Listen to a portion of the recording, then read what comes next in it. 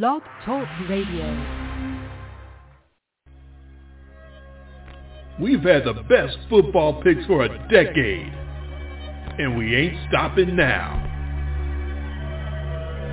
Live from the IMLD home studios, in its 10th season, this is In Much Less Detail, the podcast, where we cut through the noise and give you your NFL breakdown in much less detail. Now your hosts, Jay and Dre.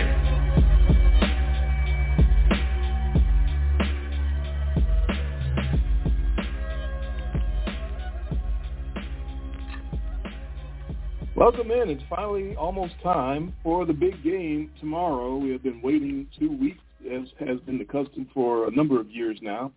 Well, we're so old. Remember when they used to go right to the Super Bowl the next week after? That was a long time ago, but they don't do that anymore. We got 2 weeks of hype, and now the big game is upon us tomorrow in Glendale, Arizona, Super Duper Bowl 57, and we are here to preview that and tell you all about our awards for the Championship Weekend. This is In Much Less Detail, the podcast. We are here live with you on a Saturday night, February the 11th, 2023. I'm Dre, he's Jay. I know I don't sound like I usually do because I'm on the phone. I'm once again at my wife's uncle's house, and the computer connection and the Wi-Fi was crappy as usual before the show, so I just said screw that and got off of that and got on the speakerphone. Jay, how's the speakerphone so far? So far, I can hear everything you're saying, and that's what counts. I might sound underwater, but at least we're catching all the words, so that's the key. That's what counts. It makes it a lot easier when I can understand every word and not every third word. I'm sure. Although, you've done a great job of understanding every third word and continuing to show as if you heard everything I was saying. So, was that draft? That was a draft show a few years ago. That was the one where you were completely unintelligible for the whole show, but somehow I managed to keep the conversation going. Yeah, you're like, yeah, I understand, yeah. I'm like, how did you understand? I'm listening back, how did you understand anything I was saying? I was breaking up so bad. Yeah. So yeah, it's what we have to do sometimes. I pieced it together, but I've managed to avoid most of the pregame hype. I didn't pay any attention to media week or anything, so I'm just ready for the game. I'm ready for your final pick in to end what's been our closest, probably most competitive season in a while. Where we had a regular season where we only finished one game different. So this is going to be fun. But first we got to recap Championship Week, and I give us credit for not spoiling that on the last show. We kept it all business last week with honors and dishonors, and we did not spoil what we were going to be doing for this show, which wasn't easy to not give any hints or drop anything as far as what we were going to be giving for our awards for this week. And you said that you have had your Super Bowl pick since 2 weeks ago. We'll test that at the end of the show. That's right. I've had my moment of clarity, and instead of torturing myself for 2 weeks going back and forth, I had that moment where I said, oh, I'm taking this team, and I haven't thought about it. I haven't given it any doubt, any second thought since, which has been a much better 2 weeks for me, much better sleep. You would think I had a lot of money riding on these picks, the way I grind and exercise myself over them, but it's just me just trying to be a perfectionist and wanting to win every pick that I make. But, this time I knew who I liked, and that's it. No second doubts about that, so we'll get to that at the end of the show. Yeah, this is the Express football party. This is the 60-minute version. We're going to give you our Championship Weekend thoughts, our best and worst and smartest and dumbest and what the fucks and all of that good stuff. And then I get the plugs going, and then we'll come back with our actual picks for the Super Duper Bowl. As far as our handicapping system, our contest between me and Jay, if you're listening, you already know that that's down to one pick. I'm in the lead, but Jay can catch me if I lose and he takes the opposite. So therefore, I get the honors. The onus is on me. I have to be correct and pick the winner.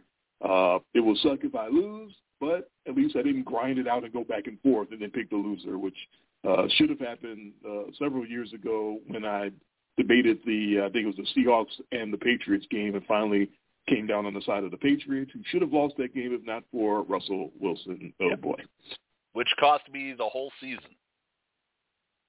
On that one play, because they refused to give the ball to Marshawn Lynch on the 1-yard line. Memories. You want to talk about just a sick feeling. The people who have money on it, I'm sure they have some serious stories. That's the magic question. Do you have money on this Super Bowl? It's going to be some, these sports books, they've got their hooks in me. They know how to hook the gambler who doesn't know how to quit, which would be me. They know how to give a lot of freebies and a lot of bonuses. So yeah, they definitely got some of my money already tied up. There's going to be some more that I put on the line tomorrow before the game starts. Some parlays here and there about yardage and things like that. It's not going to be a humongous amount of money, but yes, I will be backing up my pick with some cash. Nice. That's what I like to hear. Sure makes you feel very, very good. My confidence level just skyrocketed. I bet. The best thing to me about Championship Weekend a couple of weeks ago, Patrick Mahomes will not die. That was one of the gutsiest performances that I think I've ever seen. I don't want to be hyperbolic, but damn, that guy, you could clearly tell he was not anywhere near 100%, just one of the gutsiest outings that I've ever seen, just full stop. No filler, nothing else needs to be put on that.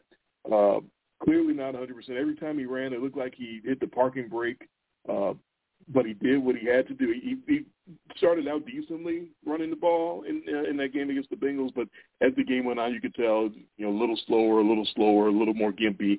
Obviously, that one play where he's trying to throw backwards the other way and really putting a lot of torque and pressure on that ankle sprain and came up limping and grimacing, and you could really tell that it was doing a lot of damage to try to win that game. But it's the Bengals. He knew he had to gut it out. He knew it was a very tough win. It was a very tough team. He knew he had to do everything he possibly could to win that thing. He was struggling though. Clearly, he was doing the Joe Namath out there. He was struggling, but he was struggling. On. But the fact that he got through that and got the victory, even the fact that he was not 100% running on that very last play where he guts through and gets out of bounds and gets the late hit to put him in field goal range. I think if he was full speed, Pat, he doesn't get the late hit because he's already out of bounds. He already made it. I think him being slow and hobbled helped on that play because it allows the guy to come over and hit him late. I think the old Pat would have already been past that point and been out of bounds. So it's a weird way of saying it, but him being hurt actually helped out the Chiefs on that play. But that was the best thing to me, was watching Patrick Mahomes, an absolute legacy performance. Whatever hurt game in the other sports that you want to bring up, the Willis Reed game in the NBA, the Kirk Gibson game in baseball, this was Patrick Mahomes' legendary play through it and do what you got to do to get the win play, and that's exactly what he did.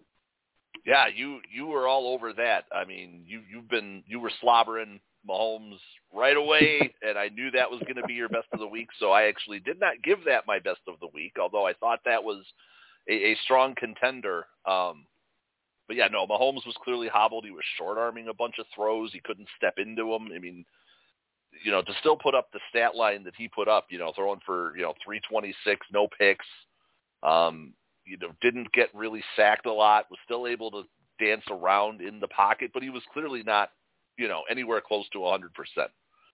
And to, be losing for chunks of that game or tied for portions of that game and still be able to gut out that final drive and just get those yards when they needed them, and then get the hit out of bounds, get the extra 15. It's hard to take anything away from what Mahomes did. And, the Chiefs, they punched their ticket. They earned it. They for sure earned it. The Bengals gave them gave them a handful. So you're best of Championship Wknd. Yeah, I hate to go to the other game because it was almost a non-game, but circumstances being what they are, I'm still going to say the best thing to me was that Eagles defense. That Eagles defense was everywhere in that game, and I understand that they knocked Brock Purdy out early, and that the Niners were forced to go to their fourth-string quarterback, who then the Eagles concussed and knocked out of the game as well, and leaving Brock Purdy to come back in and throw with a blown arm, which was something. But I don't care what the circumstances were, when you only allow 164 total yards to your opponent with 3 sacks and 3 fumbles, and fumble recoveries, you dominated. I mean, that defense put themselves in position to go to the Super Bowl. People are like, Purdy getting hurt, but the Eagles caused that. The defense getting there, Hassan Reddick getting there early, hitting the arm, causing the fumble.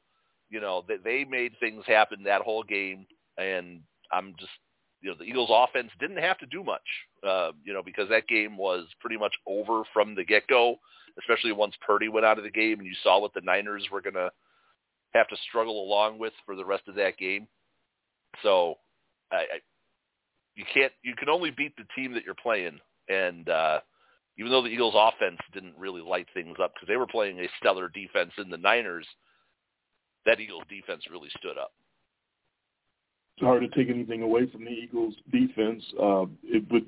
Every defense would love to knock out the starting quarterback to start the game. Yep. That's everyone's dream. And well, the backup wasn't doing anything. They didn't have to knock Josh Johnson out. He was knocking himself out. He was clearly not ready for that spot for that moment. But yeah, it was quite the outing by the Eagles defense. Not going to give them any shade at all. They absolutely dominated. But that's the worst to me is what happened with Brock Purdy and the San Francisco house of cards collapsing upon itself as Kyle Shanahan just tried to keep piecing it together, keep putting each card very carefully in place and trying to move it along with that third-string QB that was one pick away from being an undrafted quarterback. And he was right there. He was pieced up all the way to the conference title game, one win away from the Super Bowl, and then in one fell swoop, the Eagles send Hassan Reddick on a blitz, and he strips Brock Purdy on the first drive, and they're lucky the refs blew the ball dead. Thought it was an incomplete pass, or else it could have been 14-0 because Philly was going to pick that up and run it all the way in. But as it turned out, the UCL ligament on Brock Purdy's arm got bent and busted up and torn and stretched like a rubber band and reflexed back and made the empty hand hit the ball forward so fast that the refs thought it was a forward pass in real time, but it wasn't.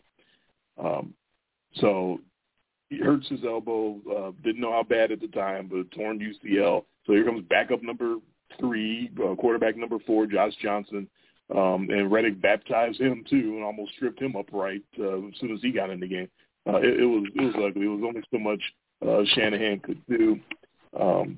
If he couldn't scheme it up on the Eagles defense with Purdy, and if it wasn't if it wasn't Purdy's day, if he wasn't the answer in the link, that's fine. That's understandable. That's one thing. But to go out like this, to go out so ugly, just an awful, agonizing, painful, slow death it was for the 49ers.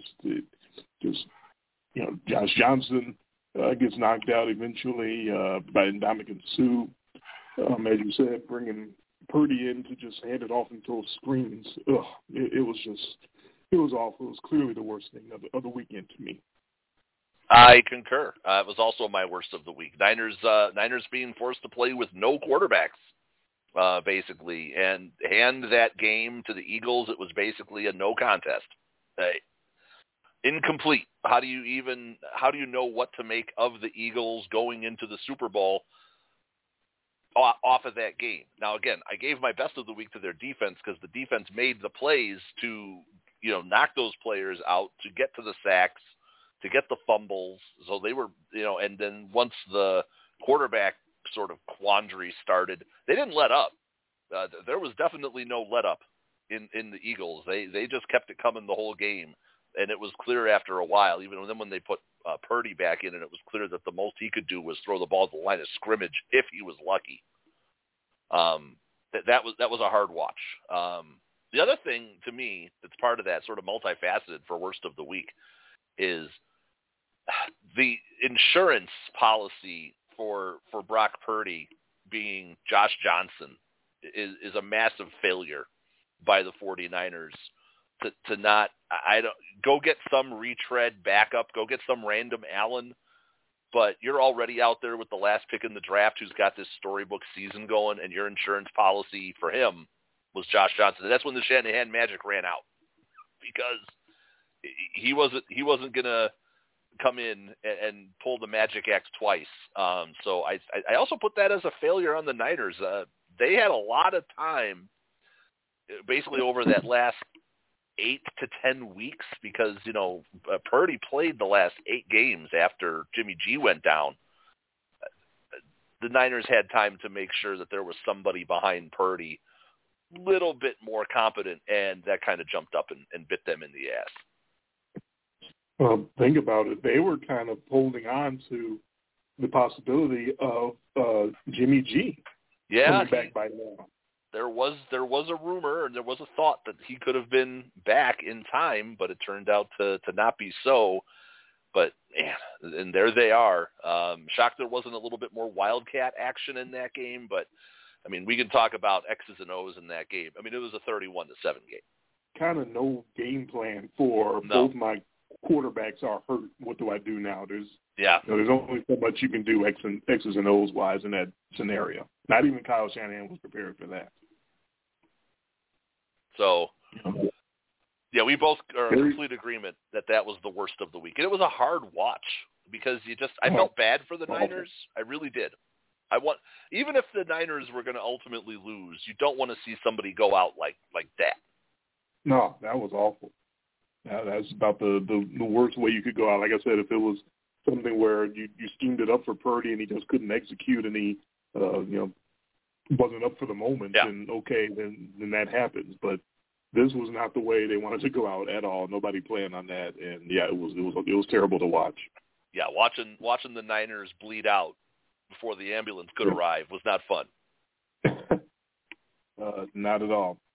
So the smartest thing that I saw a couple of weeks ago, to me, was about my guy, my X Factor, Chris Jones. Don't you ever disrespect Arrowhead. He said it after the game. He correctly took the trash talk that the Bengals are using and used it to fuel himself and his team and his defensive line. His first 2 sacks of his postseason career, I called for him to get 3, so I was dead wrong on that, I guess. But yeah, he was the man for the Chiefs.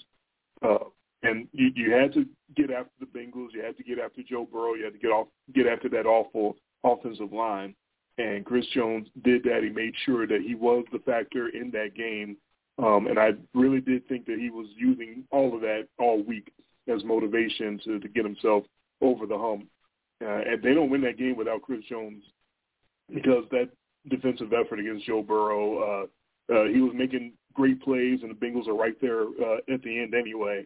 But to stop him from making the over-the-top plays and putting the Bengals in front and pulling away, it took that pass rush of the Chiefs and specifically Chris Jones to do that. So I think that was very smart of him to use that as motivation. Yeah, no, and you were right. That was your best, clearly your best X Factor call of the postseason. No, definitely. I had a couple early. You got that one late. So, yeah, that was a really good call on your part. I'm going to say that the best to me was, you never want to really give a team credit for sort of taking their foot, off the throat of the other team. But the one thing I did like was that the Eagles were clearly resting Jalen Hurts as that game wore on. And that to me that's very smart. He's nursing a bad shoulder. They weren't putting him in any bad positions. He only aired out a couple of deep throws, which were massively overthrown, balls to A.J. Brown. But his shoulder was bad. They just said, we're just going to grind it out with the run game. And then all of a sudden, here it is. It's Kenny Gainwell and Boston Scott and Miles Sanders. And they completely went turtle on offense, but it was enough. And the Niners kept shooting themselves in the foot with penalties and getting a little red ass late in that game to extend some drives, and protecting the quarterback with the bad shoulder was definitely the smartest thing to do, and not putting him in harm's way, especially as the Niners started getting a little chippy and cheap late in that game. Yeah, certainly that. But just in general, you look over at the other team and you say, I don't think they have any quarterbacks left. Mm-hmm. I don't think they can mount any kind of comeback, because I don't think they have anyone that can throw the ball forward. To throttle it down at that point is definitely the smart thing to do, and really the only call to make, because they can't do anything. The Niners could not mount a comeback. They literally had nobody on their team that could throw the ball forward in the second half. That's amazing, and it kind of calls into question.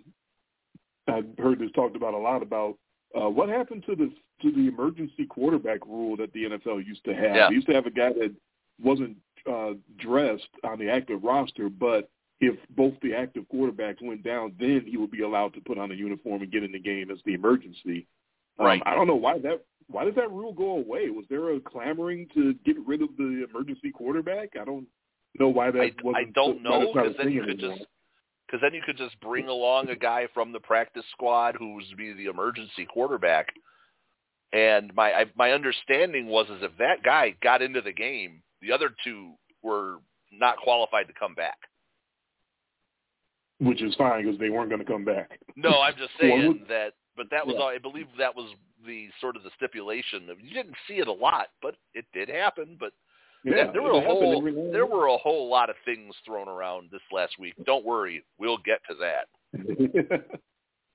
Yeah, one guy was dumplings, and the other guy had Tommy John blown. So no, they weren't going to come back.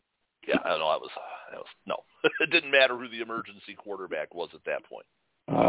So the dumbest of the week, this is where I predict we both will agree.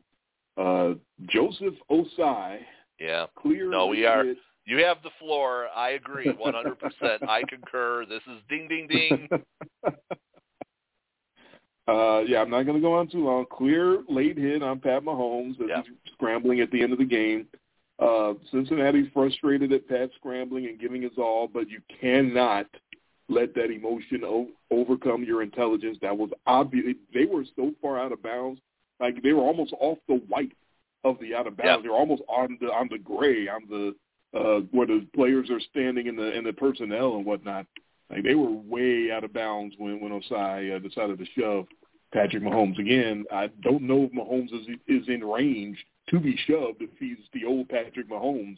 He wasn't a speed burner anyway, but he was faster than that. The watching him get around the corner, your heart was kind of in your chest when he took off, because it was like, oh no, this is gonna end bad, and it actually ended great for him to get that yardage, and more importantly to get the late hit to bring the Chiefs within realistic field goal range, which they obviously needed because the kick only made it by about 5 yards.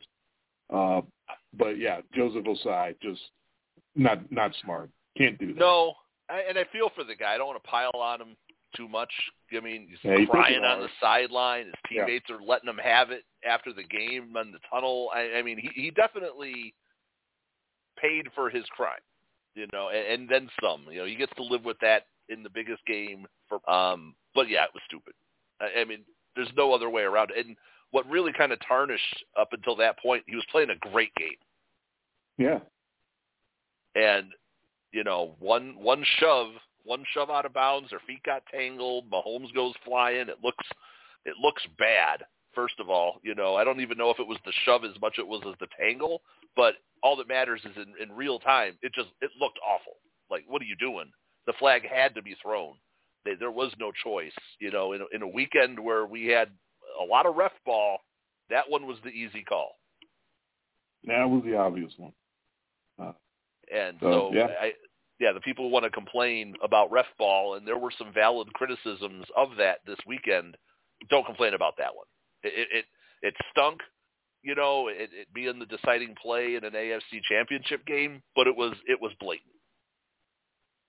I think there's a lot of Bengals fans that will be complaining about that call. I don't think too many people who don't have a horse in the race were complaining about that. Not that call.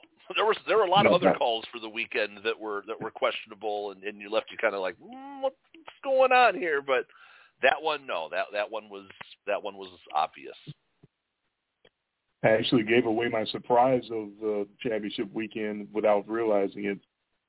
So you can take over, but my surprise was no emergency quarterbacks anymore. When did they stop doing that, and why?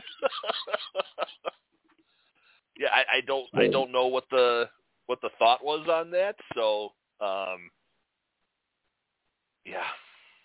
So you can go on to your surprise. Well, as I've done many times this season,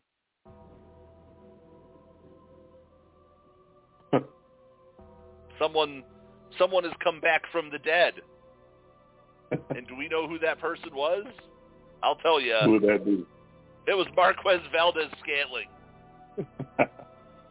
Completely back from the dead in an AFC Championship game. Had been a non-factor all season for the Chiefs on offense, but the Chiefs wide receivers are just dropping like flies.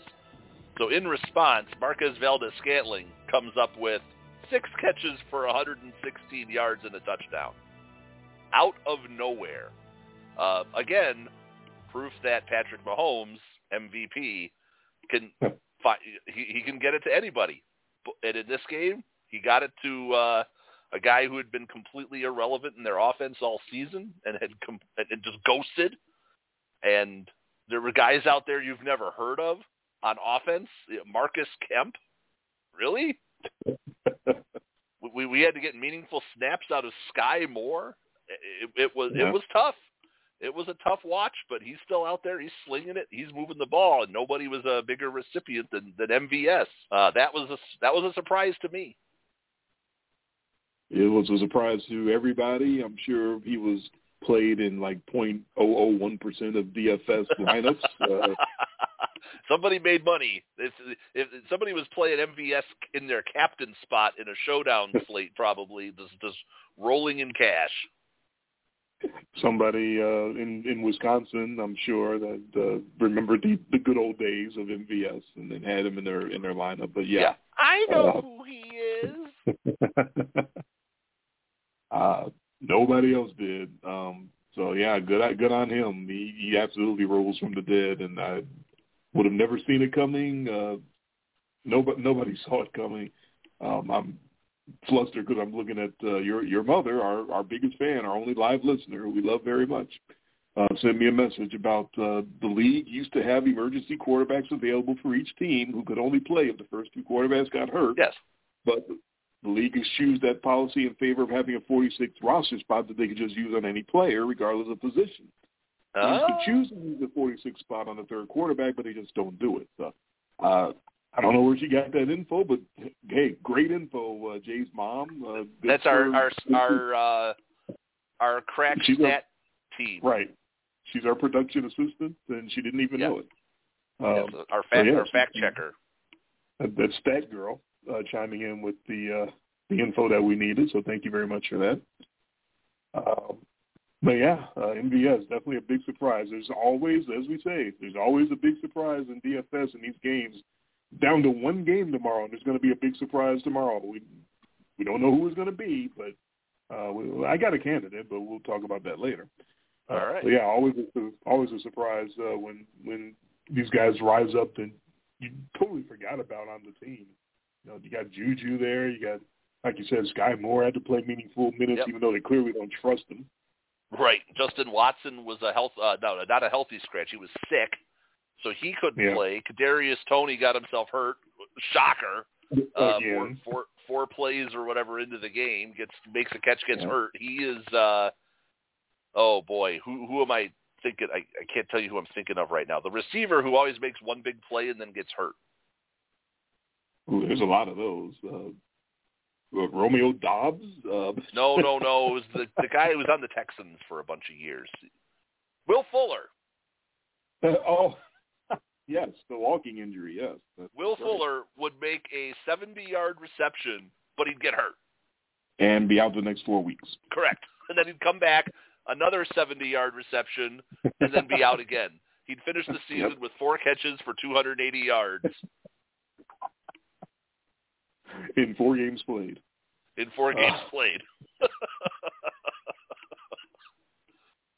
my letdown. Kadarius Toney is trying to do his best Will Fuller impersonation. That's what I'm calling here. He's doing a great job of it. My letdown of championship weekend, you touched on it, the Niners' defensive frustration, uncharacteristic frustration penalties, sort of cheap shots, a little bit of late hit action. They had a roughing a punter by Jordan Mason, which actually I think was Bulls. It looked like the lineman Jack Stoll pushed him into the punter, Brett Kern, but you got that penalty, and that almost seemed like that teed up the Niners to be even more pissed off than they were, because this is the second half, and the game's already in the bag. So at that point, Noah Hufanga decided to shove Jalen Hurts late after a read option down there near the goal line. And it almost felt like, I don't want to say good, but I almost felt like the Niners needed to do something to fire themselves up because they were getting so embarrassed at that point. Even if it is, a little dirty, I was like, okay, well, at least they're showing some fight, but that's not the right way to do it. And Hurts eventually got pushed into the end zone anyway, so it kind of didn't matter. But it was obviously not the 49ers' day. You had the excessive peanut punching penalty, which was a first by Dre Greenlaw, who is trying to run up on the ball carrier and do the peanut punch and punch the ball out. But he decided to do a little Mike Tyson, just kept punching and kept punching and kept punching. That was, finally the ref's like, okay. I understood that penalty. Yeah. You can't do that. You can't just keep punching at the guy. Eventually the guy's going to be like, dude, why do you keep punching at me? I'm going to punch you back. Yeah, because at a point he's just punching him in the arm. Yeah, it's just, no, I'm really going for the ball. No, you're just punching on the guy now. You're just punching his forearm. Yeah. So that was my letdown. The Niners, they're better than that. They're usually classier than that, but they were clearly very frustrated in this game, and they got a little dirty. A little dirty, yeah. And then my worst of the week is a continuation of that. It was the Niners' 2 weeks of sour grapes. I don't know if you've seen any of their comments, but you've got Debo and Robbie Gould and George Kittle, all these players. Some of their quotes just sound like a bunch of sore losers. Let's see here. Well, first of all, I believe it was Christian McCaffrey saying, I hope they change the rules so that you can have a third QB. Okay, that's great. One of the Niners was quoted as saying they would have beaten the Eagles by double digits if Brock Purdy had stayed healthy the whole game. Oh, okay. Yeah, we would have here's the exact quote, we would have won by double digits if Purdy didn't get hurt. Okay. Somebody complaining about Jalen Hurts. If you make Jalen Hurts play quarterback, you're going to have a pretty good day on defense. I hope both teams lose. Somebody is very upset about the matchup. That the Chiefs. That's the only thing I remember hearing, and that was definitely was that McCaffrey or Kittle? I think it was one of those. Yeah. And then when I catch A.J. Brown and Devontae Smith, somebody got to pay. Come on. So okay. You're a bunch of red ass sore losers during the game, and then you just continue on. That's not a good look by the Niners. So I like how your letdown immediately turns into my letdown. So yours is during the game, and mine is after. But the moral of the story is you're a bunch of red ass sore losers. Yeah, get some class, guys. Come on. Yeah, you lost. Get over it. And you were also losing when Brock Purdy got hurt and about to go down 14-0. Yeah, it was very, very frustrating afternoon for the 49ers. They were definitely struggling. They are not my struggling. That honor in quotation marks, goes to Cincinnati Mayor Aftab Purival, which I hope I got that right, who shot a press conference, quote-unquote press conference, for the game, decreeing that Joe Burrow should take a paternity test to determine if he's Pat Mahomes' daddy. Dude. I remember that. And he got dragged properly after the game for doing something like that. Travis Kelce, of course, did the Know Your Role Jabroni rock promo on him up there on the podium after the game was over. He deserved that. Patrick Mahomes, after the game, this was the best one to me. In the press conference after the game, Mahomes said, the mayor of Cincinnati's even coming after me, and, being mayor of Cincinnati, I guess he's got to find something to do, which is awesome. Man. Hey! That's a whole dragging of the city. That's a sideswipe on the entire city of Cincinnati, in addition to putting the stupid-ass mayor in his place where it's supposed to be. But the mayor brought all that shit on himself. What in the world made him think that would be a good idea to taunt anybody like that? As if first of all, you have no skin in the game. You're not part of the team. You're not playing. You're not really involved with the Bengals at all. You just happen to be the mayor of the city they play in. And then, do you know who you're taunting? That's Patrick Mahomes. He's kind of good. Like, he might be one of the best ever. And you're sitting there saying that somebody else is his daddy just because they won 3 in a row on him? It's not 10 in a row. It's 3. So, yeah, that mayor feels like a complete ass after doing that, and as well he should. Yeah. No, I agree with you. I'm glad you remembered that one because, you do these, it's 2 weeks. So right. It's not always easy. Definitely wrote that. Not always easy to remember. So you were on that one from the get-go. Bright red ink. Aftab Purival. Oh, nice. Well, I'll tell you who was struggling.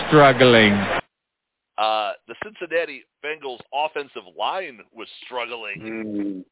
Man, they stunk.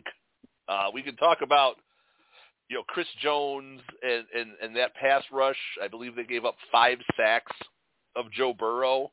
But I actually looked at the PFF game grades for this offensive line. Oh, you went deep into the muck. Oof. So they grade on a 100-point scale, right? Yep. And the pass blocking grades, the best pass blocking grades for the Bengals were all skill players. The 5 worst were their offensive line. That's not good. Oh, dear. Max Sharping, 23.7.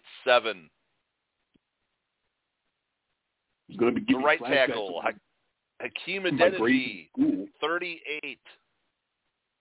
Cordell Volson, left guard, 48. Ted Karras, the center, 58.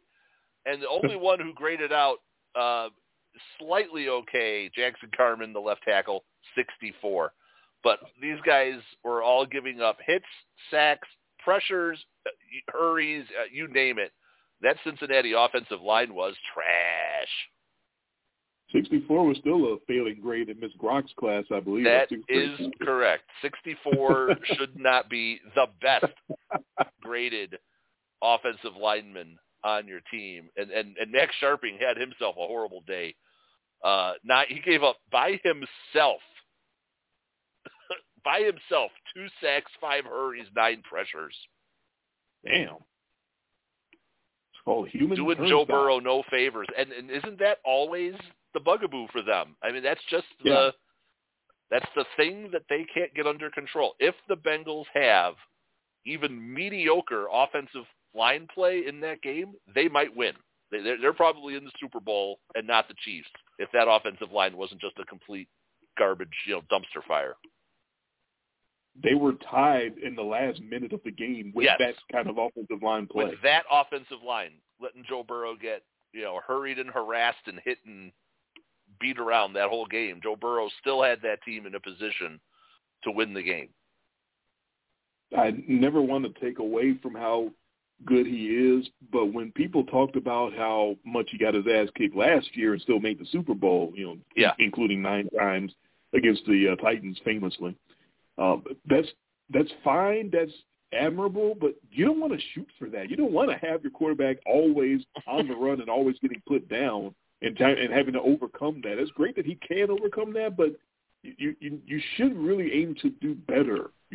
And they tried in the offseason. They tried to overhaul the line. It just didn't quite work out. They're going to have to try again because this isn't going to work out either. But, yeah, that's kind of what you're always waiting on with the Bengals.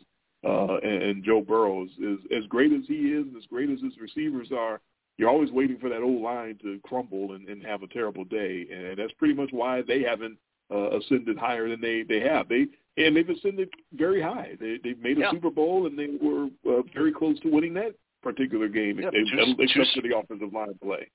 2 straight AFC championship games, but the thing that did them in both times, in games they had leads late both times, was not being able to protect Joe Burrow. And I don't want to give the Bengals a message here, but just remember here, Cincinnati, one of these times he ain't getting up. You don't want to wait for that to happen either. You let that guy get hit enough, he's staying down eventually. Boy, howdy. He's going off on the meat wagon, or, something bad's going to happen. You have to protect this asset, and the Bengals, that should be their first 3 rounds of draft picks better be offensive linemen. What if somebody pulls a Brock Purdy and hits his arm as he's throwing, and he tears his Tommy John ligament? You want that to happen? You don't want that to happen either.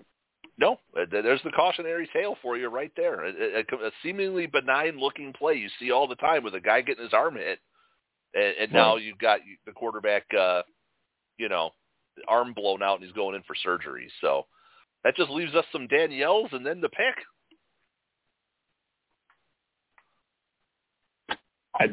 I'm going to guess we had the same Danielle. Winning the game 72-71.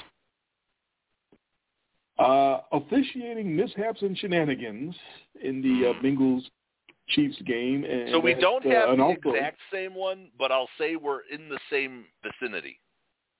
Okay. The Cincinnati KC game, and then don't forget the San Francisco Philadelphia game, that Devontae Smith catch that wasn't a catch. That might have turned everything around. Where was the eye in the sky on that one? Drinking. I somewhere having a drink. I don't know. They were done not such doing a their good. duty.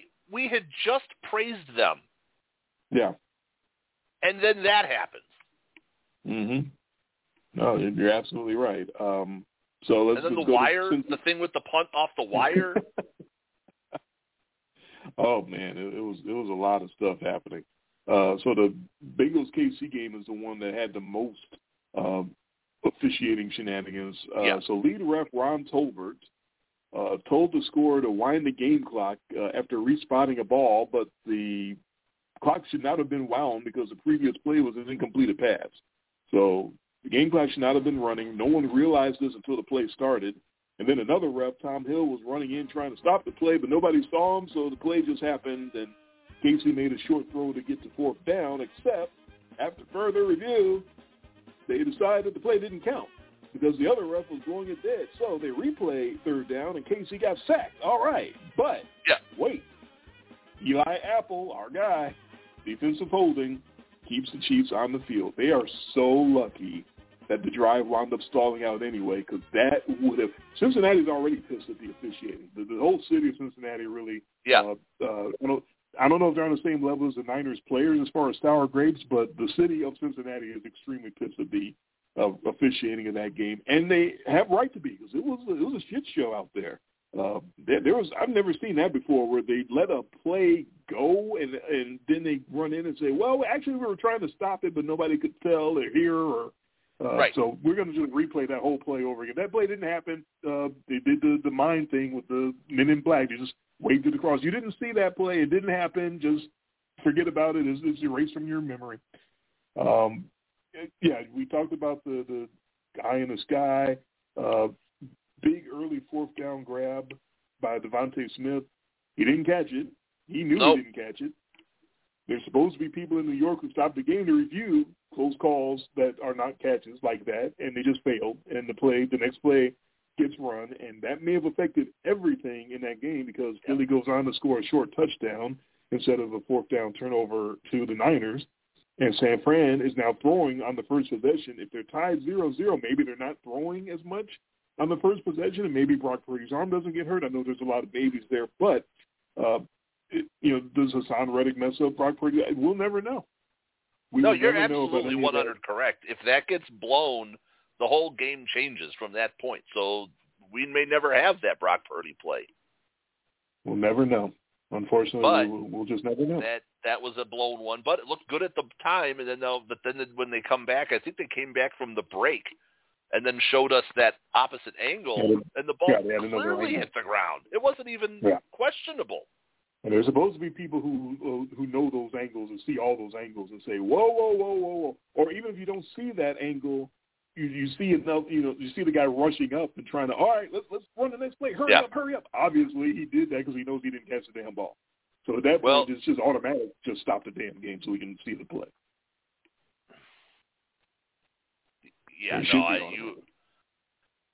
you are 100% correct. But I'll tell you what left me saying. Winning the game 72-71.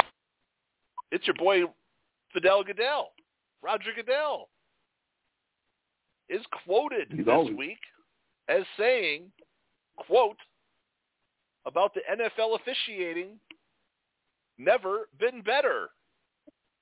Yeah. Okay, Roger. Like, yeah. What game is Roger Goodell watching? Because you could get away with that 20, 25 years ago before we all had HD TVs and DVRs and could speed up and zoom and rewind, and you had internet, and you had, plays like this are instantly available on Twitter for everybody to see. No, it's plain as day. These guys are too old, too slow, too incompetent to be solely relied upon. We have the technology. We thought we were onto something with this eye in the sky, and then we just keep getting these stupid blown calls. Not to mention, I think one of the other things you saw with all the Cincinnati people complaining was on that Mahomes run where he gets hit by Joseph Asai. Three different Cincinnati D linemen are getting held on that play, and it's not even close. It's like one guy's completely getting tackled down by his neck, and so I understand that. Yes, they should have flagged the late hit, obviously, but that's sort of the culmination. Once that goofiness happened with the fourth down, fifth down, whatever the hell that was, all you're doing at that point is just putting everybody's radar on. And now they're looking for ref ball, and the ref's obliged. What are you talking about, fourth down, fifth down? That didn't happen. Nothing happened here. Yeah. What do you mean? Never been better, man.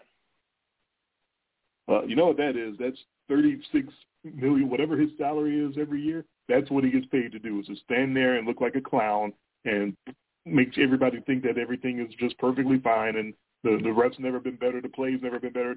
Everything is wonderful. Everything is great in the NFL. Yeah. He gets a lot of money to stand there and look like a complete jackass and say stuff like that. So we're both in the same vicinity. We're in the same neighborhood on that one. Yeah. But you're doing it more with you're doing it with the in-game, and again with San Francisco and their pettiness. I did it with the after effect, because after what we saw, which was a weekend of ref ball, Roger Goodell stood up there and did the whole Leslie Nielsen in front of the exploding fireworks factory. Nothing to see here. Move along. Oh man, yep. You gotta love Roger. Oh, good. Goodell is the walking dog on fire meme. This is fine. That's what he is. All right.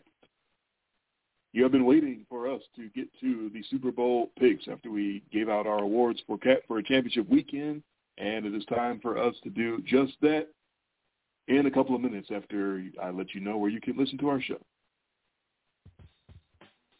You are listening live to In Much Less Detail, the podcast. Not on the radio, but only here on the website, blogtalkradio.com/inmuchlessdetail.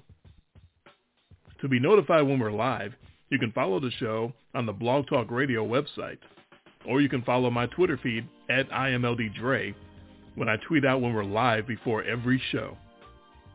Jason's on Twitter too. His feed is at IMLDJTG. Our show is available as a podcast where you can get the live show and a special VIP after show.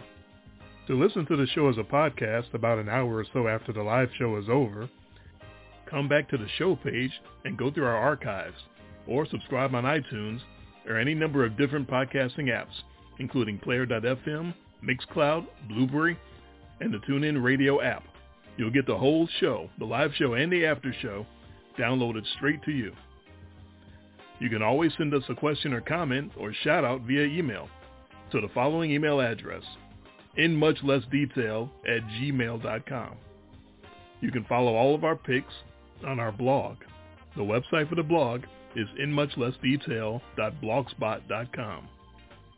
Our Thursday night picks will be available Thursday afternoon on our Twitter feeds. Again, that's at IMLDDre and at IMLDJTG. This copyrighted broadcast is a production of Jay and me, and is solely performed for our entertainment, as well as for any poor soul who happens to be listening. It is intended to be a football pick show for the private, non-commercial use of our audience. Any publication, reproduction, retransmission, or any other use of the descriptions and accounts of this podcast without the express written consent of Jay or me is strictly prohibited. The 57th big game, the 57th Super Duper Bowl, ready to be played tomorrow in Arizona between the Chiefs and the Eagles. Ready for the big pick? Yeah, I've been waiting 2 weeks for this. It's funny, quick story is Grant and I took a trip to Green Bay last weekend on Saturday, because my wife and daughter were out of town on their own little trip, so me and Grant took a little day trip. And we stopped at Dave & Buster's, and he'd never been to one before, so we had burger, and he played some video games. But I'm in there, and they've got their big TV right above me with ESPN on, and I'm watching on the bottom line because they got college basketball on. And on the bottom line, it's talking about the Super Bowl. And it's, and it's, how it shows what the line is and all of that. And it says that Eagles, are you going to bring Eagles up what minus, I think you're going to bring up? Eagles minus 1.5, whatever. And then the very next one shows the FPI, whatever they have, their chance of who's going to win the game. And it said Eagles, 50% FPI chance to win the game. Yep. And I was like, you had to put that up there? Because doesn't that also mean that the Chiefs have a 50%? So basically you're telling me you don't know. It's a coin flip. The computer doesn't even know. Come on. Dumbest thing I saw. So did you know where I was going with that? Yes.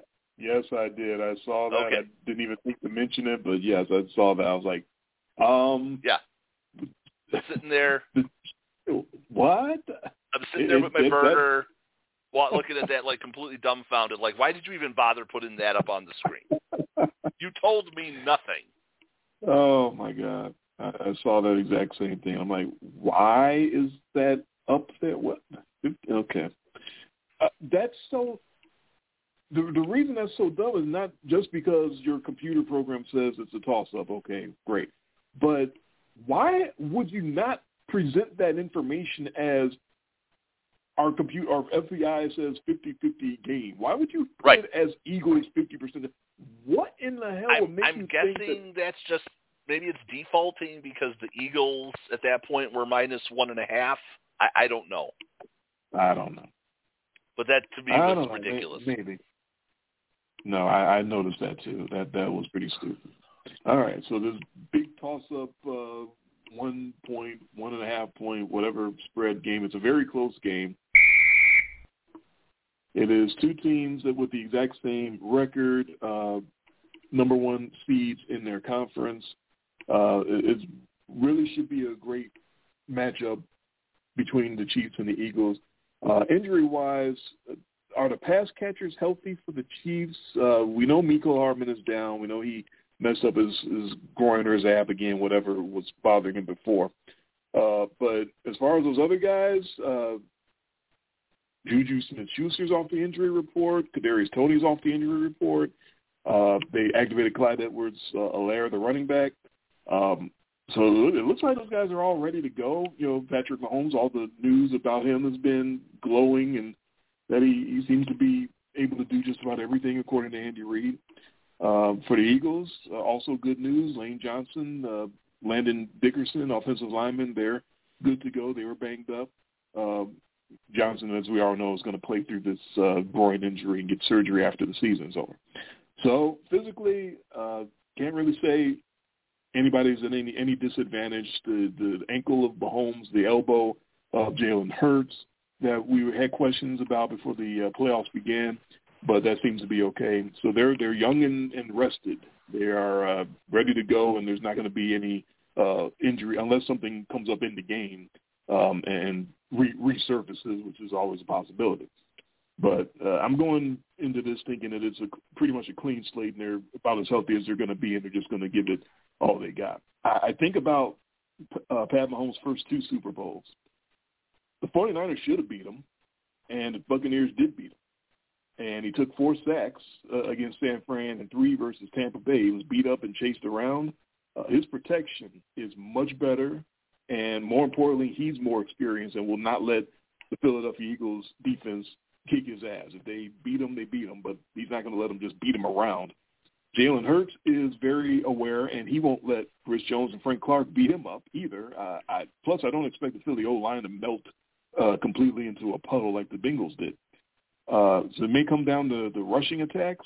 PFL Podcast had a good point. They say Steve Spagnuolo will shut down the Eagles' run to make Jalen Hurts beat them, which I also think is the correct strategy. It's just that good luck doing that. It's, better, easier said than done. But my moment of clarity, didn't KC basically win the round-robin tourney this year in the AFC, which is really the top 3 teams in the league the last couple of years between the Bengals and the Bills and the Chiefs?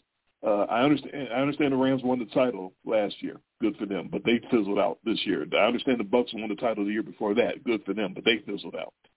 I feel good every year taking whichever team escapes that brawl between Buffalo, Cincinnati, and KC, because those are the 3, consistent best teams in the league. And Philly has played no one. That was my moment of clarity. Pat's been here. Andy's been here in this big game. Eagles, Sirianni and Hurts haven't been here. They haven't been challenged the entire playoffs. Not their fault, but they just haven't. It just sounds insane to make Hurts beat them, but he's much worse when he's in that must-throw situation. Think about his pro career before this year. It's just, him having to throw, it was ugly. I will trust Spags to expose them. I will trust Andy Reid on another bye week to get creative. He and Eric Bieniemy will create and innovate just like they had to do in that AFC title game against the Bengals, and they did enough creating and innovative plays that I got confidence that they know what the deal is. They know they got to scheme up some more stuff to protect Patrick Mahomes on that ankle. I got the under because both teams, I think, are going to establish the run. But if it's close late, I'm trusting Patrick Mahomes over Jalen Hurts. As great as Hurts has been this year, I'm going Patrick Mahomes. I'm going with the Chiefs. The spread, I think, according to our handicapping contest, is Chiefs +1. Doesn't matter either way. I'm taking the Chiefs. I'm calling it 24-19. It only matters if there's a push. Well, that's true. Because you could push doesn't matter for to a pick. title. Doesn't matter either way for who I was picking. Right, but if there's a push, you win. This is true. So you automatically have the Eagles. Does that reflect your actual? I was on the Eagles, so okay. I'll give some of those thoughts when we get into the after show. But I wasn't going to be dissatisfied either way with what I was going to get, which kind of goes to that whole 50-50 thing. If you had taken the Eagles, that means, hey, you're giving me Patrick Mahomes. And if you were going to take Patrick Mahomes, that's giving me that Eagles defense, that Eagles rushing attack, A.J. Brown, Devontae Smith, Dallas Goedert, that whole arsenal that they have. So I was in this situation where I just need you to be wrong because you really could have either side of this game. And the fact that you're so clear on it and you put money on it makes me feel really good. Go Pat is all I can say. Yeah, heading into the after show here. So, no, if it had been my pick, if I was in the lead, which I was glad I'm not, sounds like we would have had the same result. Yep, that's what it sounds like. So yeah, we are into the after show. I wasn't able to sneak in my X Factor, which I was going to do. They activated Clyde, my guy, Clyde Edwards-Helaire. I don't have a whole lot of DFS advice because I suck at it, but I'm putting Clyde in my stacks. I'm putting him in there. He hasn't played since week 11. He's going to get attacked by the football. You and me, Nicons. I know Pacheco emerged as the lead back, but Clyde could provide a fresh look. 4.3 yards per carry this year. He was pretty good those first few weeks of the year. 17 receptions as well, 3 rushing touchdowns, and 3 receiving touchdowns. I'm not saying Helaire is going to definitely be a huge factor on the ground, but he is another weapon for Mahomes to look for through the air. And, Mahomes is using all the weapons he can right now. So Edwards-Helaire will be another weapon. I would not be the least bit surprised if he caught a touchdown pass. No, or pass caught him. Yeah, they're gonna need him because I don't necessarily think that this is going to be. I don't think we get into blowout territory in this game. I don't either. I think the Chiefs have 5. That's a small. Yeah, amount. It's gonna be really close. I mean, I did not have a score on this one, but yeah, I would have had the Eagles by a single score, 8 or less. Mm-hmm. No, I'm going my X factor. Although I would have had the Eagles is Will Fuller. I mean, Kadarius Toney. What can they scheme up and mine out of this guy, and how long can he stay on the field? That's usually his problem because they do scheme him up. They get the ball in his hands. They like him near the goal line. These little jet sweeps, these wide receiver screens, they definitely try to free him up, and he's a weapon for them. You just can't stay on the field. Yeah. But he's definitely that kind of player who could give him and McKinnon are those guys near the goal line that could give the Eagles fits. First, they got to get to the goal line, though, and I think you're going to have a larger number of. I think you're going to have field goals in this game. I don't think you're just going to have teams going for it on every 4th down, being silly. I think you're going to actually see Butker and Jake Elliott factor into the outcome of this game. I think that's Sirianni's move, though. I don't think he can help himself. I think he's still going to go for 4th downs because he's almost on that Brandon Staley level. Like, he really likes to go for the 4th down. Oh, no. Don't say that. But, I actually like the Eagles. I like that defense. I know that you think that offensive line for the Chiefs is going to hold up, but one thing I like about those front 4, especially that front for the Eagles, is they're not going to let them run on them, and if they can develop that pressure and still keep enough guys in cover, we know that's sort of the one thing that Mahomes can struggle with is when you're getting pressure. Most quarterbacks will struggle with that when you can get consistent pressure and be able to drop guys into coverage at the same time. Nobody likes that. That can clog up the lanes. Mahomes, 12 picks this year. There'll be a few balls out there. There'll be a few 50-50 balls out there. He's not afraid of that. So, can the Eagles capitalize on that? How will they hold up on the back end? I think that the Eagles, now that they're front, they got Red Stripe back. They've got Sue. They shored that up against the run. They saw that obvious weakness. I think that Washington game exposed that front without Jordan Davis. So they're probably a little more susceptible to the pass now. So I wouldn't be shocked if, they try to air it out. But part of airing it out is you got to keep your quarterback healthy. You got to keep your quarterback upright and not have the pressure coming at him. So and then we go to the other side. I don't think that you are correct that Bengals offensive line and that Eagles offensive line completely different. You couldn't be more opposite than what I think the Eagles have the top offensive line where they've been at the top. So that's a big change for those for that front for the Chiefs trying to come after Jalen Hurts.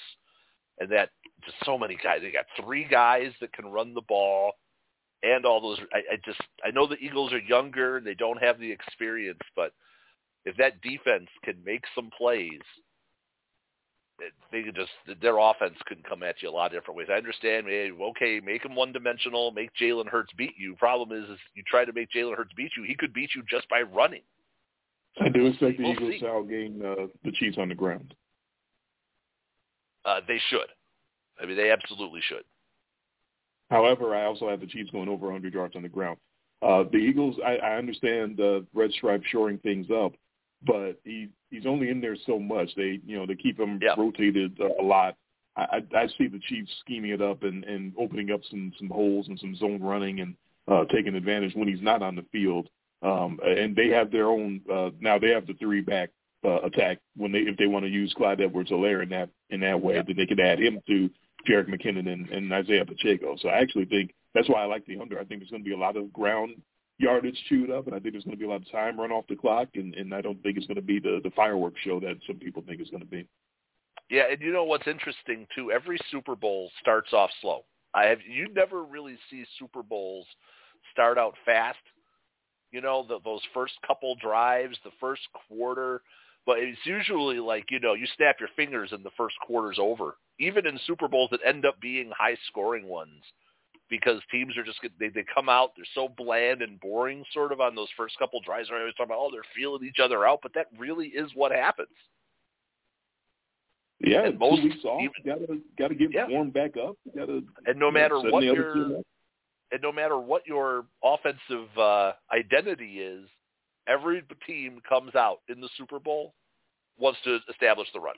At least try to. Right. So it'll be. It's exciting.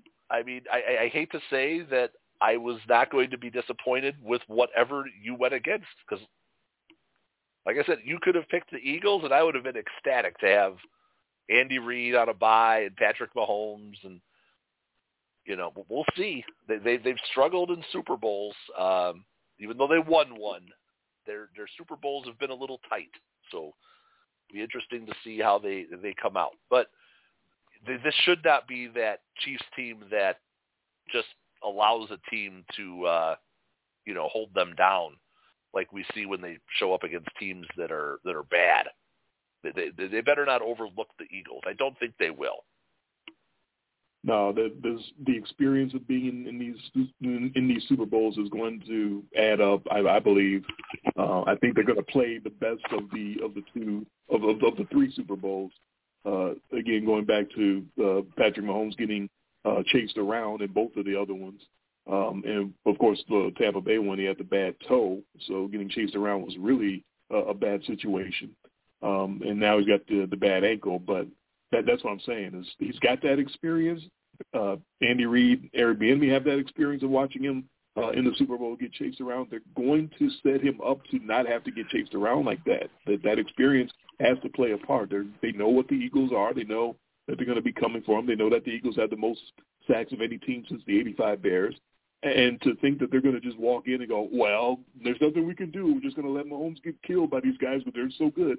No, they're going to set something up. They're going to find a way to protect him. They're going to have some innovative plays, some maybe a flea flicker, maybe a couple of end arounds, reverses. They're not going to just let him sit back there and be a sleeping duck for everybody to get after him and Hassan Reddick to bend his UCL the other way. They're not going to let that happen to him. Hey, we did not talk at all about, the big story that you've got two black quarterbacks starting in the Super Bowl. I mean, I'm very proud. That's about all I can say about it is I'm very happy and very proud. I remember when Mahomes was winning the MVP and winning the Super Bowl, we were actually sort of aware of the fact that they weren't really pushing that fact. Like they were just talking about him as being great. They weren't, he wasn't the greatest black anything. He was just one of the greatest.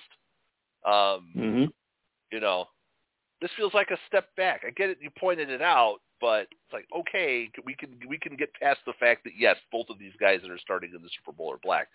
They're both great. Let's watch some great football.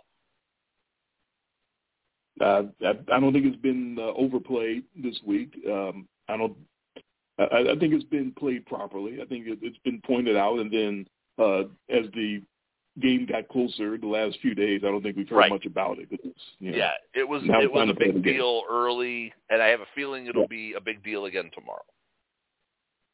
Well, in the pregame, yeah, because they got 8 hours of pregame to fill, so they'll definitely talk about it. Yes. So I was wondering if they had any prop bets out there on what are the odds that the MVP is white. Because there's not many options. You can't. Obviously the reason you can't. The obvious reason they can't do that. There's an obvious. Oh, wait, what? Because if Pat wins, then it's out the window. Because he's both. Yeah. So we only have 1.5 quarterbacks in the Super Bowl that are white. Aha! There's a 50-50 chance that there's going to be a black MVP and a white MVP tomorrow in the Super Bowl. Because it's Mahomes. It's both. Both sides could. Yeah. Okay. You had that angle. So. Well, you didn't see that one. Yeah, but nobody's saying 1.5. It's not the first time we've had. This is the first time we've had 1.5 quarterbacks in the Super Bowl who are black. Well, I'm sure someone out there is saying that or talking about it. My boss at work is probably talking about that because he mentioned something about that this week. No, I wasn't even thinking it until you just said it. Props. The one thing I did see, I didn't watch a lot of ESPN this week either. No, I saw that bottom line thing with the 50% thing, and then I was out. I saw that, and I'm like, what the hell are they talking about? Some show I had on, I wasn't watching, but I just had that on in the background. They had a guy, they were asking everybody their best prop picks for the game. And one guy said, and it sounded very smart, and I really didn't think about it, if you are taking the Chiefs, who are the very slight, depending on where you're looking, underdog, and I think they started as the favorite like 2 weeks ago when the game first got made. I think the Chiefs were -1 or something like that. And immediately everybody started putting money on the Eagles. I have never seen this as anything but Eagles favored. I think Chiefs were favored by 1 that night. The night after. Okay, because the first line I saw was Eagles minus like 2.5, and then now it's down to 1. Yeah, 1.5, depending on where you're going. I was seeing 1.5. I was seeing 1.5 most of the week, but 1.5 for us doesn't really make a difference because if it's 1, you win, whether it's 1.5 or 1. So some guy was saying for prop bets, if you are thinking that the Chiefs are going to win this game and you want to play them plus whatever, plus 110, 115, there's not going to be much. You're much better off just going and playing Pat Mahomes to win MVP, which is anywhere from plus 150 to plus 200, depending on where you go. Because can you possibly imagine a scenario in which the Chiefs win the Super Bowl and Pat Mahomes is not named the MVP? Because I can. I can. Really? Yeah, I mean, if it's a big defensive, if it's a defensive game, and you've got somebody, blows out, pulls a Larry Allen. That was Larry Allen, right? With the Cowboys with the 2 picks, just standing there. Oh, Larry Brown, yeah, Larry Allen, Brown, big offensive lineman. Got it, Larry Brown. Yep. Yeah, that could happen. If you could have you could have Kelsey blow up and have like 14 for 140 and 3 touchdowns because he has those types of games. I could see something like that. That's the only thing that I think is close to happening to make Mahomes not be the MVP. Yeah, if it's a close game and the Eagles barely, odds are very good. I don't think one of the 2 main running backs has a chance. It would take a world-class effort from Pacheco or from McKinnon, and I was listening to a podcast today said we haven't had a Super Bowl running back MVP since Terrell Davis. Terrell Davis, I heard that too somewhere. Yeah, that's crazy. It was a very long time ago. At 1997, Terrell Davis. 26 years ago. The last time we had an MVP running back in the Super Bowl. Mind blowing. We were both living in Chicago 26 years ago. That's how long ago that was. Yeah. Oh, man. So there you go. That's an obvious prop bet to me. And the more I thought about it, the more. Well, then at that point, you should just parlay those. Well, boy, did you just jump in and steal my thunder there? Oh, sorry. No, you didn't know. I was going to say, the more I thought about it, the more I realized MVP is not a, machine-generated, dynamic, right, statistical type of. It's just humans, just a bunch of humans with their hearts voting on MVP, and there's no way that those humans are going to sit there watching Pat Mahomes gimp around on that ankle for 2 weeks and not vote him MVP if the Chiefs win the Super Bowl. Like, he doesn't even have to play a great game. They're going to give him the MVP just because he's the story. He's the angle. He's the he did it. He pulled through with his big heart, and he willed his team to the championship on his bad ankle. They're going to give him MVP. Like I said, unless Kelsey just erupts and has like 3 touchdowns in the $150 or something. And even then, because Mahomes is the one that threw him the 3 touchdowns, so he still might win MVP. Right. And then I thought about what would be an even bigger value than betting Mahomes win MVP. If you just parlay it, that's the ultimate. Chiefs to win and Mahomes to win MVP. If your book will let you parlay it, some books won't let you do it. I know because I just tried.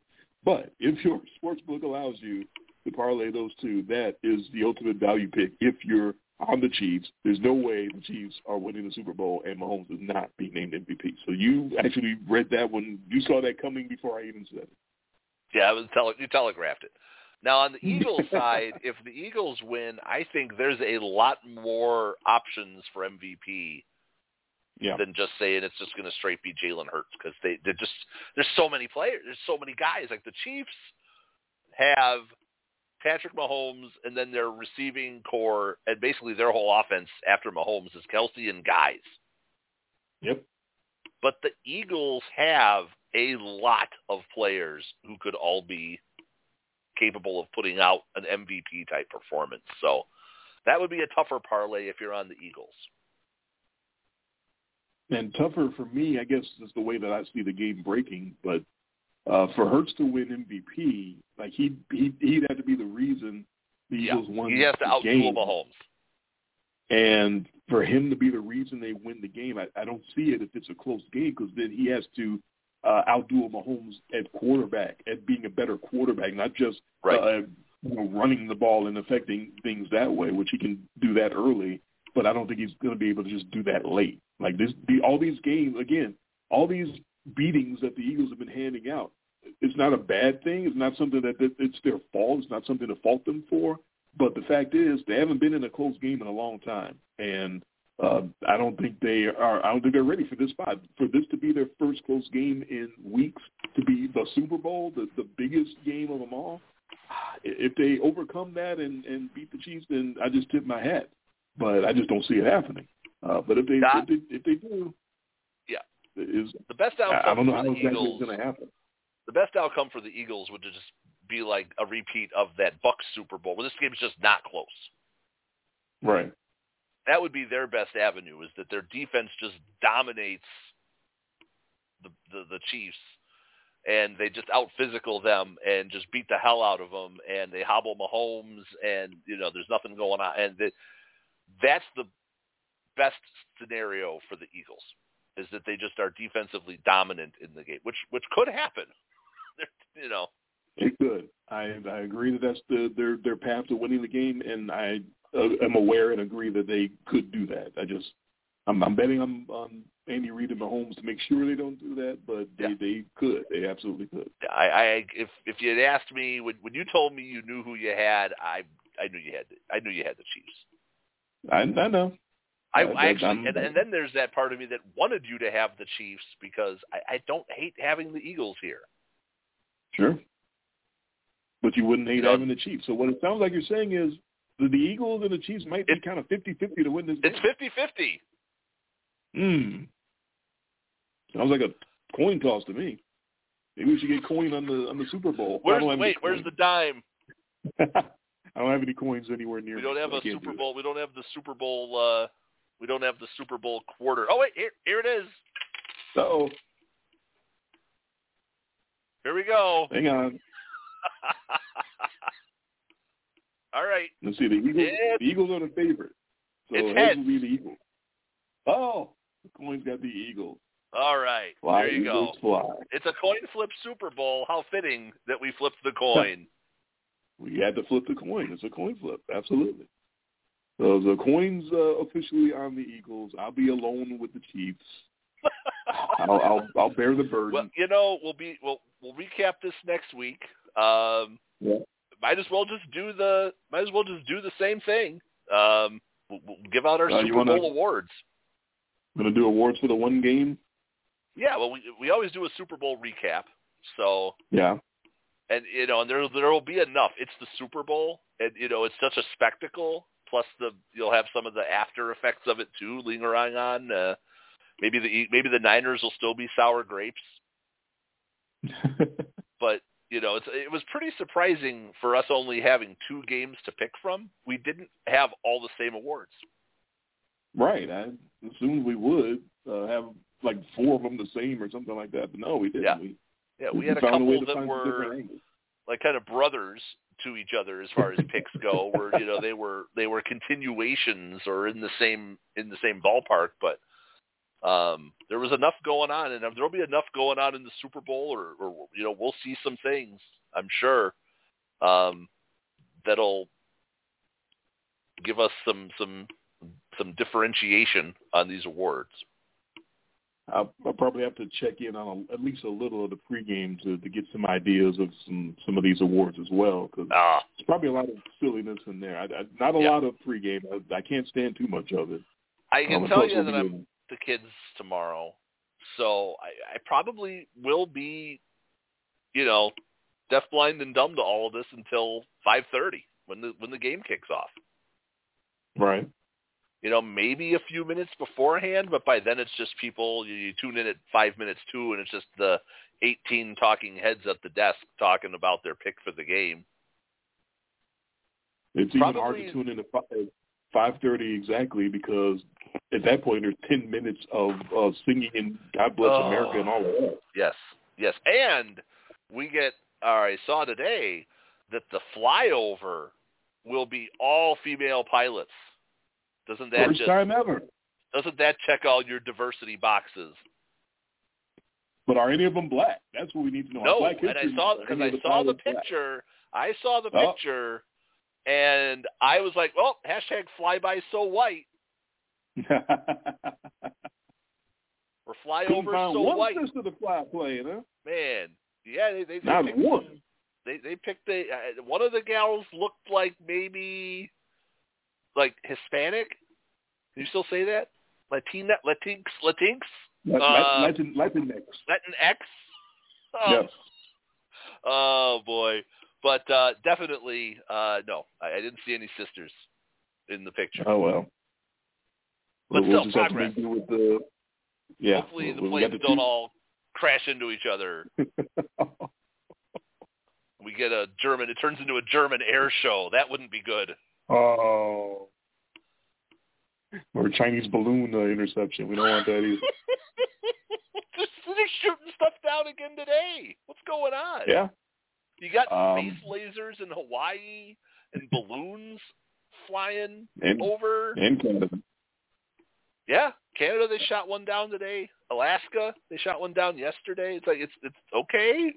You didn't know World War III was starting, did you? I didn't know World War III was going to start with balloons. Did not have that on my 2023 bingo card. The end of the world, and it started with Chinese air balloons. And Hawaii getting hit by lasers. Did you see that one? No, I missed that one.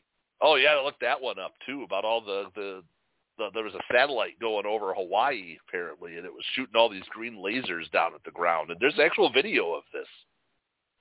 Oh, boy, we really are going to hell, aren't we? Yeah, let's just get the game in, all right? Let's get the Super Bowl played before we all kill each other. If it looks like the Chiefs are going to win, World War III could start. Sure. The Chiefs aren't going to win. I got money on it, so it's guaranteed. No, you've got money. I know. That's what I was asked. That's as soon as you texted me and you said you knew who you got, I'm like, please tell me you're putting money on it. I mean, one sportsbook is sending me bet $57 on the big game, get $57 in free bets back, win or lose. So they're giving me my money back, and I might win the damn bet. So how could I pass that up? Mm-hmm. I still have to make my showdown lineups for the game tomorrow. I'm probably going to have 5 or 6 different lineups. I figure I'm going to have like an Eagles blowout, Chiefs blowout, Eagles D, Chiefs D, and then like a shootout lineup. So I'm thinking of maybe doing like 5 different builds. Okay. All based on one Super Bowl. Well, I'll probably do like 5 $5 ones. It's a Super Bowl. I've got money in the account. Might as well spend it. I don't really see myself playing much DFS. Might dabble in some baseball. I tried a little bit last season, but I think I got into it. I got into it towards the end. Oh, okay. When football season was going on, where maybe if I actually like pay attention to it this year, maybe do some showdowns, or baseball felt like the hardest of them all. Yeah, of course, because you don't know who's going to go 4 for 5 on what day. Yeah, that is the hardest. Right. Like if you're doing basketball, you know who the players are. Right. And it's just what combination of players do you need. Baseball, you can feel like you've got a great read, and then the guy who you've got is 0 for 4 with 3 strikeouts, or you could have Justin Verlander, and that's the one start where he goes an inning and a third and gives up 8 runs. Yeah, you just never know. So baseball is torture. Yeah, but I feel like it's one of those where that feels like more research to me. Baseball feels more like you've got to know the splits and the pitcher-batter matchups and those types of things. Yeah, I try to know all those stuff, and then just like you said, it's still just that's the day he decides to go 0 for 4 or 0 for 1 with 3 walks or something. It's just right. And then the next day you don't play that player, and then they have 2 jacks and so that'll be interesting for me. Trying a little bit of that, because I'll still have, no matter what happens with the Super Bowl, I'll still have enough money in the account to throw $1 or 2 here on baseball throughout the season. The last possible Super Bowl money advice that I know you have zero interest in, Rihanna at the halftime show. The only thing that I even could possibly have a guess or a read on, I can't imagine her finishing song is not going to be Umbrella. That's just a feeling I got. But can you bet on it? I can't. I haven't seen it where I can bet on my books. There's some books you can bet the Super Bowl props like that, but that would make me have to join yet another sports book. I'm not doing it. Are you excited for the Rihanna halftime show? Kinda. I like her music fine. She's a hot piece of ass, so I'm going to enjoy watching it. So, yeah, I'll enjoy it. Okay. Yeah, I'm kind of curious who she brings out. I know the Super Bowl halftime show is now I think about it in your daughter's eyes, and then it's just, who are these people and why are they dressed like that? So that's the part that I think is my daughter. Yeah. What are they doing with the girly coats, or the one year that she said? Because last year we had the old school, we had with Snoop and Eminem, and everybody got up and did everybody did their one safe for work hit.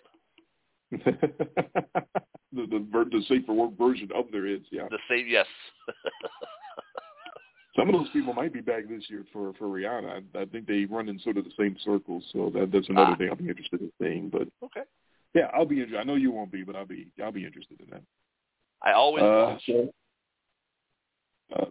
The one other thing I wanted to mention for 5 seconds, really, really quick, is I feel like I should acknowledge and congratulate LeBron James, who will never hear me say this, but The fact that he's now the NBA all-time leading scorer is a big deal because I'm the big LeBron fan. I've been the guy, saying how great he is from day one, even with all the critics, all the criticism, all the taking my talents to South Beach and all that. I've still always been like, look, just watch the guy play.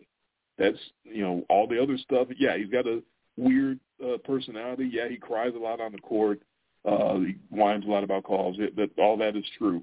But also, he's maybe the best damn all-around player that we've ever seen. There's nothing he can't do. He think about this. He became the best scorer, the most prolific scorer of all time. And the first half of his career, what was his main criticism? He doesn't shoot enough. He's not Jordan. Yeah, he defers too much, And he also did it without being a great three-point shooter. Correct. Yeah, he's not Steph Curry just jacking threes every night.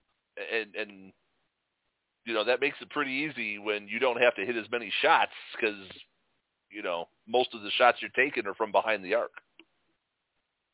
Yeah, it's a fascinating career. It's the fact that he's still going at such a high level at this age, at 38, 39. Yeah.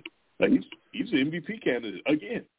Yeah. He's just it helps good. that he started in the league at 18 and not having to play college. He had a 2-year head start on a lot of these players.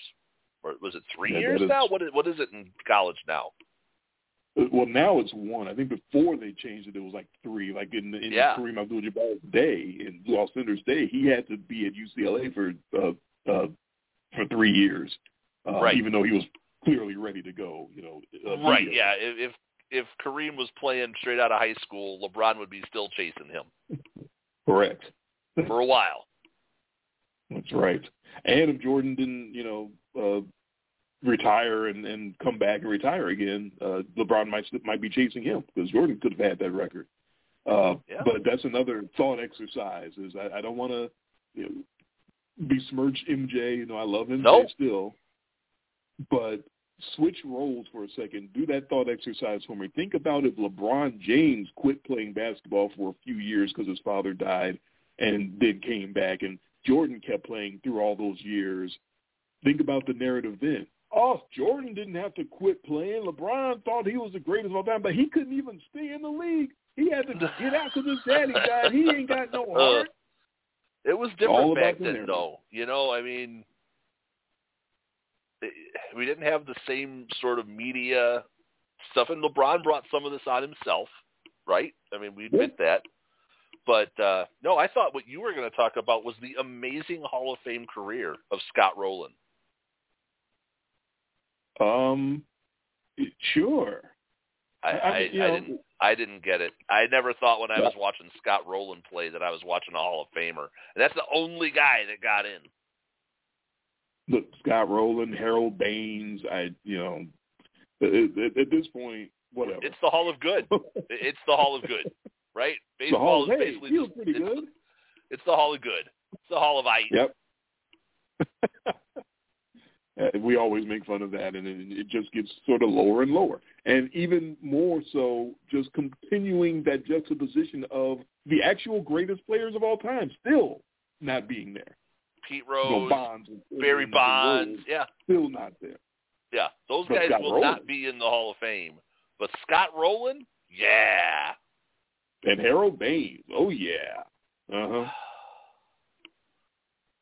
I didn't think I know Harold's your guy. You grew up watching him, but oh my God, I had no idea. We never thought we were watching a Hall of Famer. No. I thought we were watching a guy who's really good he's a great hitter. He was a guy in the middle of one of my favorite lineups, and he was just a guy. He wasn't any. Same with Scott Rowland. Is Ron Kittle getting in? Is Greg Luzinski getting in? Oh my God! Scott Rowland might as well go into the Hall of Milquetoast. What is going on here? If Scott Rowland's in, Bobby Abreu's got to be next, right? Come on. It's just safe. That's such a so bad. Yeah. But, oh well, I digress. That's all I want to talk about the Baseball Hall of Fame, because I saw that and saw that he was the only one who got enough votes to get in, and it just, No. There are players who drop off the ballot who are better than Scott Rowland. Oh, yeah, not Bonds, not Clemens, but Scott Rowland. Yeah. No McGuire. No, a lot of these guys pre-steroids were still some of the best players in the game, and they were doing something that a lot of other guys were doing too. Jose Canseco was a better baseball player than Scott Rowland. Yes. And was he juicing? Yes. Were a lot of other guys juicing? Yes. Yeah. It was the era. It was the steroid era. You can't just look at that part. Sosa, Bonds, McGuire. You can't just look at those guys and just go, Clemens, Palmeiro. Rafael Palmeiro had 500 homers. He was a better player than Scott Rowland. Yes. But was he cheating? The Hall of Fame always... It's hard to call that cheating. But they were all Hall doing of Fame always good for some jokes. It's so just 1 year, just put all those guys in and let them have like the steroid wing of the Hall of Fame, but they should all at least be there because there was no, sort of denying that, like, even the Sosa McGuire, like the revitalization of baseball after the strike in '94 was McGuire and Sosa, right? Well, and that's why the commissioner of the game at the time completely turned his head and pretended like he didn't see any of that. Because that was putting booties in the seats, and that was that '98 Cubs team that ended up going to the wild card. That whole thing, like, I remember going to those games. It was amazing, And did you know that these guys were? Yeah, you knew. And Sammy's got the whole cork bat. Remember that? Oh yeah. With off of Jeremy Gonzalez with his electric stuff. The playoff game that we went to together, the home run that Sosa hit off the scoreboard, we clearly knew he was juicing because we'd never seen anyone hit a ball that damn far. But did that take away from anything? No, it added to it because I tell you, with their mouth open going, "Oh my God!" I mean, I was at a game when I saw Glenn Allen Hill silence the stadium. He hit a ball so far. Did not care. Yeah. Not saying that Glenn Allen was definitely. No, Glenn Allen Hill's not a Hall of Famer.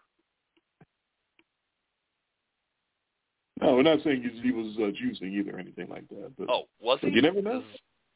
At that time, you never know. No, but I thought. For any of those guys. Was he one of the guys that was, like, thought about, like maybe kind of, sort of? I don't remember. I don't think he was important enough for people to speculate. Right. So even if he was, nobody cared. But, yeah, that ball, I saw him hit out of the stadium into the trees across the street. Yeah.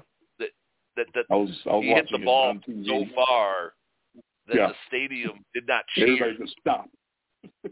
Because nobody could believe that because it was so far and so high.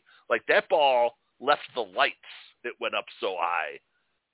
I think that ball left the stadium and was still going up. I have still never seen a home run hit like I saw that one. Because it was an instant home run. Like, it was gone. Just the moment it left the bat, gone. It was like, you hear about, like, these towering, majestic home runs. It felt like that ball was in the air for minutes. It wasn't one of these, like, laser beam home runs that lands in the basket. Like, oh, wait, that was a home run? Oh, wow. No. You were just, like, watching this ball leave orbit. It was just kept going, and you just, I've never seen or been in a home stadium, watching a home player hit a home run where anytime a ball gets hit that's a home run, place explodes. And this ball was hit so far, everybody's just dead silence. And then you actually heard the ball rustle through the leaves, and that's when everybody lost it. That is on YouTube. Glenn Allen Hill hits a mammoth homer. It is you can all this. It was a night game. I remember that. All the words we're using to talk about it. It's up there for you to look at. Okay, so it must be that exact home run I'm talking about. Yes, it has to be. Were they playing Milwaukee? Was it the Brewers? No. Now I'm going to click on the video to check it out. Hits it across the street and onto the roof out of Wrigley. That is Steve Woodard of the Brewers, so yes. Yeah. That's how my recollection is that we were playing. Oh, my God. He did. He hit it on the roof of the house across the street from the ballpark. Yeah. On the fly. I still, to this day, never seen, and I've been to a lot of baseball games, I've still never seen anything like that. If that building wasn't there, it would have still been going. And the reason I remember it being the Brewers is because that was not that long after the Brewers had come over to the National League. Every Cubs-Brewers game was wild. I mean, they were all 11-9, it felt like. Okay, I kind of see... the most fun games were always those Brewers-Cubs games because somebody was losing 11-9.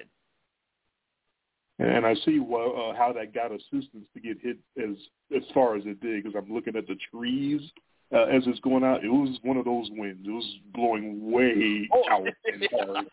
Yeah, no, he didn't hit that into the wind, but still. I mean, absolute, launched. But even with that wind, I never seen someone hit it out of the stadium and onto the roof of the house across the street. That's, yeah. But I was watching it too on TV, and I remember definitely. So, yeah, that was one of the when I still had season tickets. That was one of our games. He should be in the Hall of Fame over Scott Rowland just for that homer. But, yeah, hey, we have a Hall of Fame, and we have a visual wing of the Hall of Fame. We might have to put in a clip. This is true. We very well might have to. All right. Ready to call? All right, I hope everyone's ready. Yeah, I hope everyone's ready for the big game tomorrow. I'm definitely ready to hit the sack, and I'm glad I don't have to do anything tomorrow besides pack up and leave here and go get some grub on the way home. We don't have to do the show. Just watch the game. That's about it. I don't know when we're gonna be getting out of here, so I might be in transit as the game is going on. So just in case you text me about something, I may not be watching live. I might have to catch up. Yeah, and I would say unless there's something schedule conflict-wise, I'm good for. Do we want to recap on Tuesday? I think I'm doing something. No. That's Valentine's. I'll be. Oh no, that's I'm looking at it right now. Yeah, that's bad. So I mean, I could do Wednesday. No, that's bowling, though. So that's bowling. All right, because I was thinking about because we usually would do the recaps pretty soon, not wait too long. But I'm good if we want to do next. I'm good next Saturday night. Okay. Saturday night is fine. That'll work for me. So we'll do that. We'll recap the Super Bowl. Hopefully, go Eagles. Go Chiefs. Go Pats. Win by more than one. Yeah, you don't want Eagles 25-24. That wouldn't work. Oh, miss some mixed extra pointers. Oh, my God. That would be perfect. Yeah, that would screw both of us because I'd still lose money. I'm not taking Chiefs plus 1.5. I'm definitely doing money. Oh, you're not getting cute? You're not Eagles on the money line here? No. Okay. All right. I'm not hedging. Oh, man. That'll be good. So, okay. I'm ready. Let's just get this game over with. I'm with you. Next Saturday, 10 Eastern, 9 Central, for our Super Duper Bowl recap. The Academy Awards are coming up at the beginning of March, and I know that because I was actually texting with Dave, the movie expert. He's actually already watching some of the Oscar movies, so he's getting good because I'm not. That's why he's on the show, because we don't watch him. So he does. He watches the movies, so we don't have to. That's right. So he's in the lab. He's already getting his work in, and he's getting ready for that show. So don't know when we'll be back on after the Super Bowl recap, but looking forward to the Oscar show coming up in March, and of course, all of our other usually take a little hiatus after once the Super Bowl's over and we recap it. We always take a 3-4 week hiatus usually. Yeah. We're not used to the Super Bowl being mid-February. I mean, we're going to be doing our recap on February 18th, which is just wild. We're almost into baseball. Right. We're doing our recap, and then there'll be pitchers and catchers reporting like right after that. But as the Super Bowl gets later and later, they keep pushing it. So that's how it goes. Then we'll have to do our XFL preview show. I don't think I'll be ready for that one. Oh, okay. I don't think I'm going to be doing any XFL DFS. I'm not that degenerate yet with my DFS. This is the XFL! I don't think we'll be handling that at all. The NFL is long enough, the season, and it's getting longer. I'm sure, like we keep saying, they're not going to stick with 17 games forever. They're going to get that to 18 at some point. So just don't know when they're going to come with that. All right. Everybody enjoy the Super Duper Bowl tomorrow. Hopefully it's enjoyable. It's like I said, I got a low score, but I don't have it as a bad game or a slog or anything. I just think it's going to be lower scoring than most people do, because I think they're going to really both try to establish the run and try to keep the other defenses off their quarterbacks. At least I think that'd be the smart thing to do. So unless you have anything else, I think we're finished here. No, I'm good. All right. He is Jay. I am Dre. This has been In Much Less Detail, the podcast, getting you ready for the big game tomorrow. We will come back next Saturday to recap everything that happened in the Super Duper Bowl, 10 p.m. Eastern, 9 p.m. Central. Enjoy the big game. Enjoy the American holiday that is the Super Bowl, and we will talk to you next Saturday.